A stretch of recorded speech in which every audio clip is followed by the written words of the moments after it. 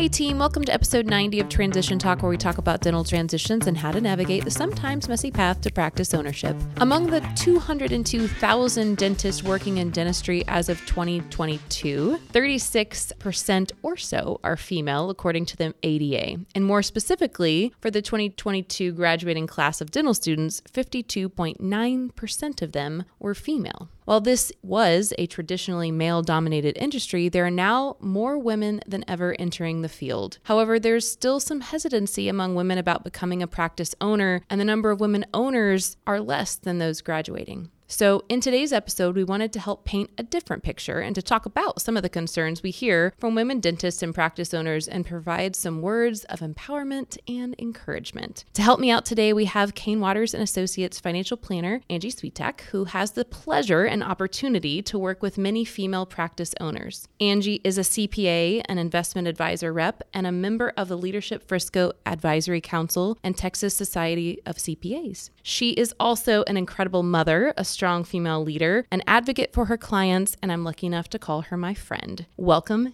Angie. Thank you, Christy. Thank you so much for having me today. I'm really excited to talk about this topic. Oh, me too.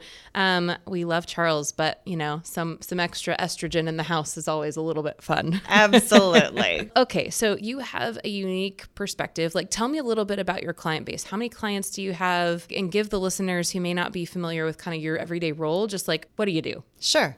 So I work with about 90 clients across the country, dentist owners, several of which are females and climbing. It is an area of dentistry that continues to grow, as well as just female involvement. And I think that you're seeing that across all industries across the country. Just unfortunately, in the past, females have been faced with the decision where they feel like they have to choose between careers versus staying at home. And so fortunately, now we are seeing a shift in that, and that there is a little bit more of that empowerment.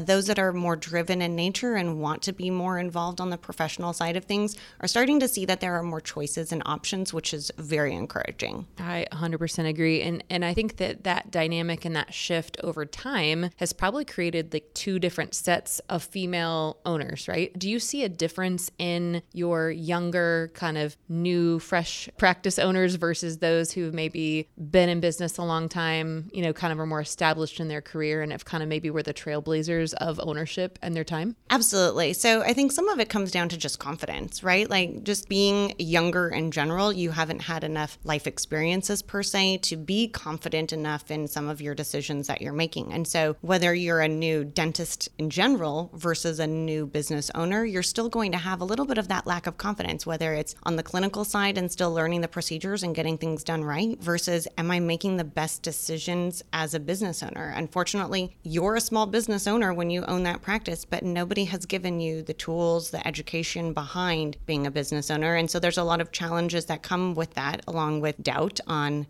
am I making the right decisions? What am I doing? How do I do this? How do I navigate this new path while still coming across as a leader within my own practice? Yet in the back of my brain, I have no idea what I'm doing. I mean, don't we feel like that all the time? Like, I don't know what I'm doing. Yeah, no, I completely agree with you there. I think that also because historically it's been a more male-dominated industry, and if I think about my 100% sales, right, which is, if I'm a young female coming out, I'm going to buy a practice, there's a big chance I'm buying my practice from a male who has owned that practice for 20 to 30 years. And I think that's another hurdle that young owners and young females face is they look at the male established top of their game, kind of in charge leader, and they don't see themselves being able to replace that. And what I often say, and I'm sure you'll agree, is like, you don't have to replace that person. You don't have to be the man, even though you are the man. 100%. You have to be your own person and be your own leader. And I think it's so interesting that the majority of the workforce in dental practices is female. And so really we have this opportunity to be a female leader with a female staff and like really kind of relate to them. And some of the most successful practices I have seen are women who understand the struggles of women who are also trying to balance all the same things, as employees of practices. I think that's a huge hurdle. And so I love the confidence answer that you just shared. You have a client base, like you said, 90 people who kind of rely on you. That's a big number. And they come in annually for consults and calls and tax returns and all the things that you're helping kind of manage for them. What is your biggest struggle with, if we're talking about this on a personal level, because we're all females and we all are kind of trying to navigate the same struggles. What's your biggest struggle with having a successful career as like a mom and wife and friend? For sure. So I think, just as females in general, we put a tremendous amount of pressure on ourselves to be everything to all people all the time. No. And honestly, it's just not possible, right? So when you do that, you really are just setting yourself up for failure, which then only exacerbates the issue and just makes you feel that much worse. Yep. Another glass of wine. So I think a lot of that really just comes down to what is most important to you or to me and each individual person. Some of us are going to have different priorities and what's more important for us when it comes to our family, our friends. But I always tell people, if you can't take care of yourself, then you also can't take care of others. So some of it does come down to just self-care. You do have to balance and manage that and add that in where you can. And then some of it is what's your priorities. So if it's more important to you to be at your child's baseball game or soccer practice or gymnastics and swim lessons, all the things, schedule it out. That's 100%. If it is not on my calendar, it is not going to happen. And so as much as you can manage your own schedule, just like we do with our own clients, that is instrumental to being a business owner, is to carve out the things that are most important to you. And also not to try to give into some of those social pressures of, I have to be at everything, or I have to do all of the things, or my kids' Valentines need to be Instagram worthy. I mean, I know. What's more wrong with the, like, power tear to out you cards? if you can do that. I cannot. Yeah. One, I'm not crafty, and two, I just don't have the time. But honestly, at least for me, I know personally, my child is not going to remember if I attended every Valentine's Day class party, but they will remember if I'm on my phone the whole time while I'm spending time with them. So to me, it's about being present, whether that's for 15 minutes or for an hour. It's making sure that that time that you have dedicated to other people, your family, your kids, or whatever it is that's most important to you, that you try to be present during that time. Yeah, man, I agree. From a practice owner standpoint, I mean, as a female owner, your clients that are female, what do you see them doing? Probably, unless they're part of a partnership. And even then, they're responsible for the patients and the staff and the back end administrative work. What are they doing and how are they balancing this, schedule wise, or their spouse is really involved? Like, how do you see them helping and managing this? Because we know they're dealing with this too. That is 100% a work in progress and definitely a topic in just about every consult. We wear a lot of hats in the consult room, including therapist and counselor. And that is definitely a topic that comes up on a regular basis. And certainly tears are usually part of the process, which is completely normal, right? So I think what I would say is for all of you females out there, understanding that you're not alone and that you have peers and people to support you. So leaning on other female business owners or other working moms that are professionals that can understand the challenges that you're facing and just having a sounding board. Because sometimes, again, going back to just, we put a lot of that pressure on ourselves. Sometimes if you can just talk through it with another trusted person that is going through similar challenges, just to know that you're not crazy or you're not alone can make a world of difference in just your own mental and emotional health and kind of going through these things. But from a physically speaking, how all of this works, yes, the more support that you can have is obviously instrumental, and then creating boundaries, right? So some of it does go back to scheduling and making sure, okay, your team knows that I have a hard stop at X time so that I can now transition to being mom or wife or friend, and not so much on the practice. Having a spouse that can assist with some of the management responsibilities, or, a lot of females now are saying, I don't want to own a practice by myself. That's too much responsibility, and I want to be able to have the flexibility to maybe do more with my family or spend more time with others, go take more vacations and not worry about the practice being closed. And so a lot of that, you're seeing the direction is females wanting to be in practice and partner with other females so that they have kind of a built-in support system within their practice as well. Yeah, I think that's really important, and understanding that, hey, you are a practice owner, right? And that like comparison that we all do to Instagram or other colleagues or other women, you have the ability as a practice owner to build what you want. And if that means that you want to pick your kids up 3 days a week, or you want to take a 2-week vacation with your husband, or, you're really into pickleball. And so on Wednesday afternoons, you have a team, you go, whatever your thing is, you have a business that you can actually construct and plan to help meet all of your goals, right? Clearly, if you are a certain specialist or you're in a certain area, it's not like you can open 2 days a week and be successful. I mean, you're going to have to balance that, and you probably want to. You're an owner and you have a drive, and that's why you are where you are. But you also have the ability to not have to be the, hey, I'm open Monday through Thursday, 8 to 6, because that's what I think is the standard and that's what I have to do.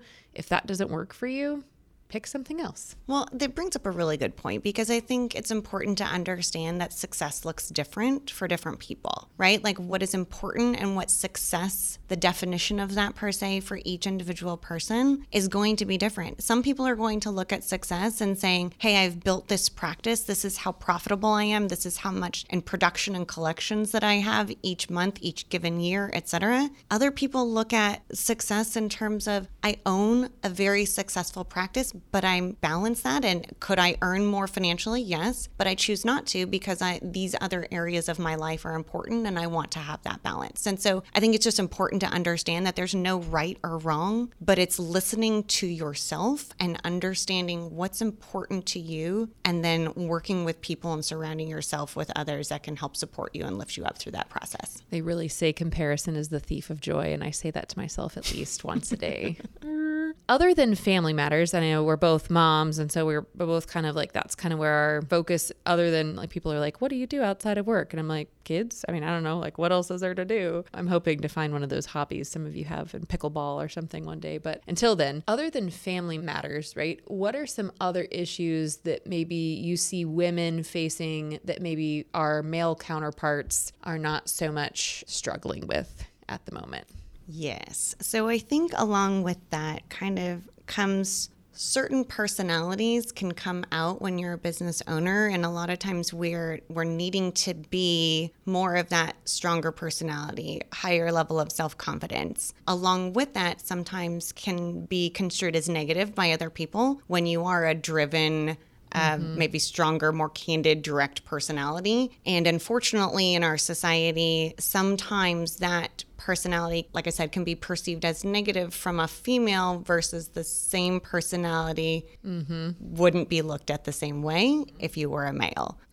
She's so emotional. Like she really got angry about that, where, maybe a male might just be like, they're super direct. Like, yes. Great. That really good leadership. It's what it is. Yeah. Right. Yeah. And so right or wrong, like it is what it is. It's out there, and it's something that we do have to deal with and navigate through those challenges. And so some of it, I think, is just kind of just being aware. It is what it is. It's out there. And while we're continuing to try to make strides to overcome that gender bias, if you will, it's still present. And so we do need to be mindful of it. Now, that doesn't mean change who you are, right? But being aware that maybe you may need to soften the approach at certain times when necessary. But again, balance, right? You still have a team to lead. If you're looked at as too soft, your team's going to run all over you. Yeah. But if you're too strong, then that also can have the counter effect, as well as name calling behind the back or all the things. Yeah. So I think it's just kind of being aware that it is out there, it does exist, and we just need to be mindful of it. Yeah. And I think that it's important, if you're listening and you're a male,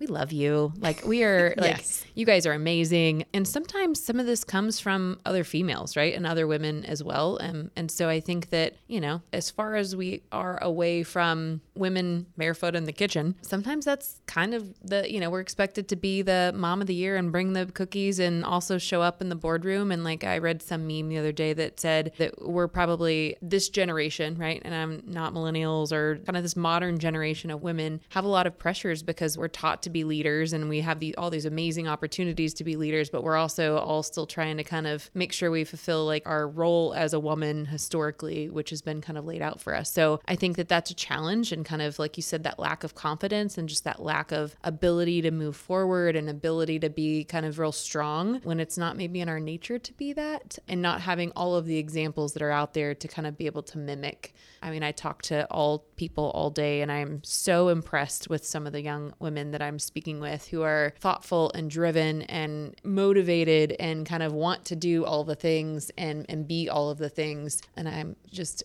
hopeful that that continues, and that as they begin to navigate this practice ownership journey, they think of these things, right? And they understand they can do it, because that's the most important thing, is have that confidence that they can do it. For sure. And kind of going back to the earlier comment that you made about, taking over and purchasing other practices maybe that were owned by a male for decades prior. Mm-hmm.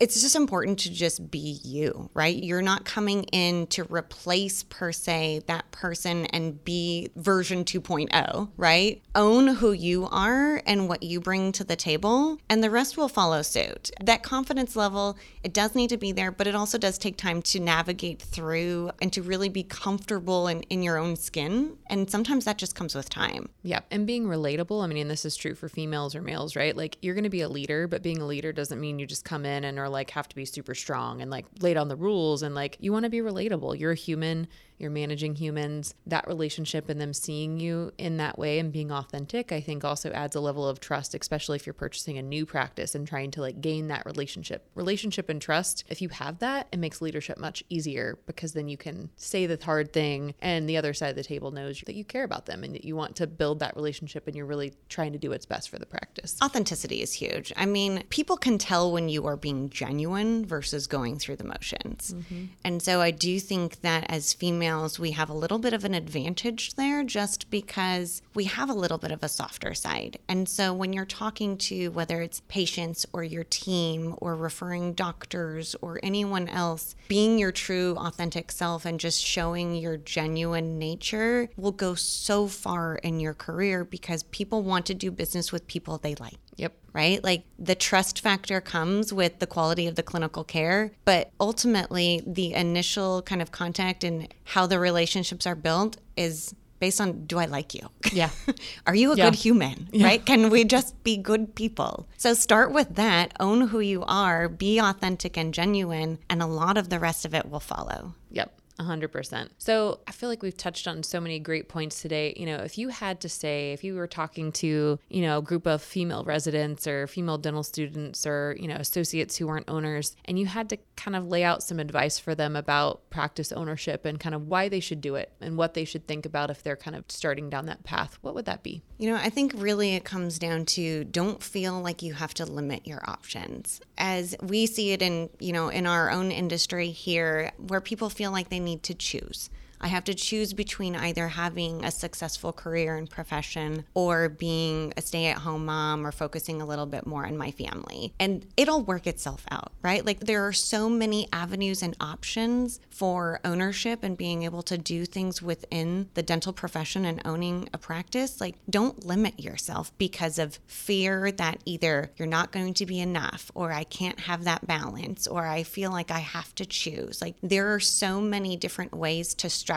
ownership of a practice, bringing people in to support you, and then surround yourself with other people that are like-minded in yourself, because they're really going to be the most instrumental people as you move forward through your career to help, one, just kind of emotional and mental support, and continue to uplift each other. Because as females, that's probably the best thing that we can do, is really to be there to support each other and continue to lift each other along the way. I love that. And I think too, to add to that, I think that when we think about ownership and these young females kind of coming out of programs or they're in their first few years of associateship, you guys do everything at the same time. Like, these you ladies come out, you're probably getting married, you're having your first kid, maybe you've already had children in residency, you are buying homes. Like, you guys have spent so much time working to get where you are. You kind of just are like, want to start living life, right? Mm-hmm. And I think that's okay, right? Like, go and do those things, get the associateship, focus,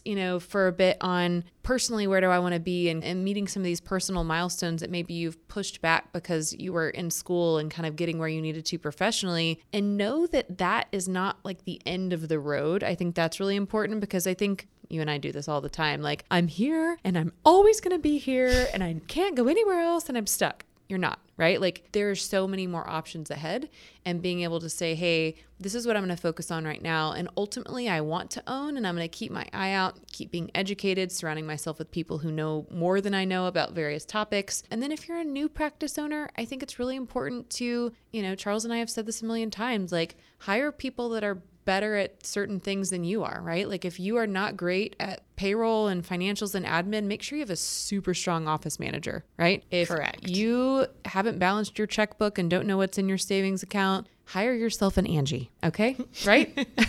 Yes. Well, the same can be said at home, right? Yeah. Like it's where do I want to spend my time and energy? If I'm trying to gain balance, well, I'm sorry, but it's worth it for me to pay somebody to clean my house so that I can use that time to then spend with my family and my kids. Yeah. Instacart, groceries. Yes, all the Don't things. need to be spending time at the grocery store. Anything that you can outsource, if that's an option for you and it's something that you're wanting to do and it allows you time that's freed up to then be spent either with family or on your practice because those are more important to you, like by all means, do it. Yeah, absolutely. Well, Angie, I know your time's valuable, and I'm so happy you chose to spend this last few minutes with us. Appreciate you being here, and just thanks so much for your guidance for your clients and for your expertise here.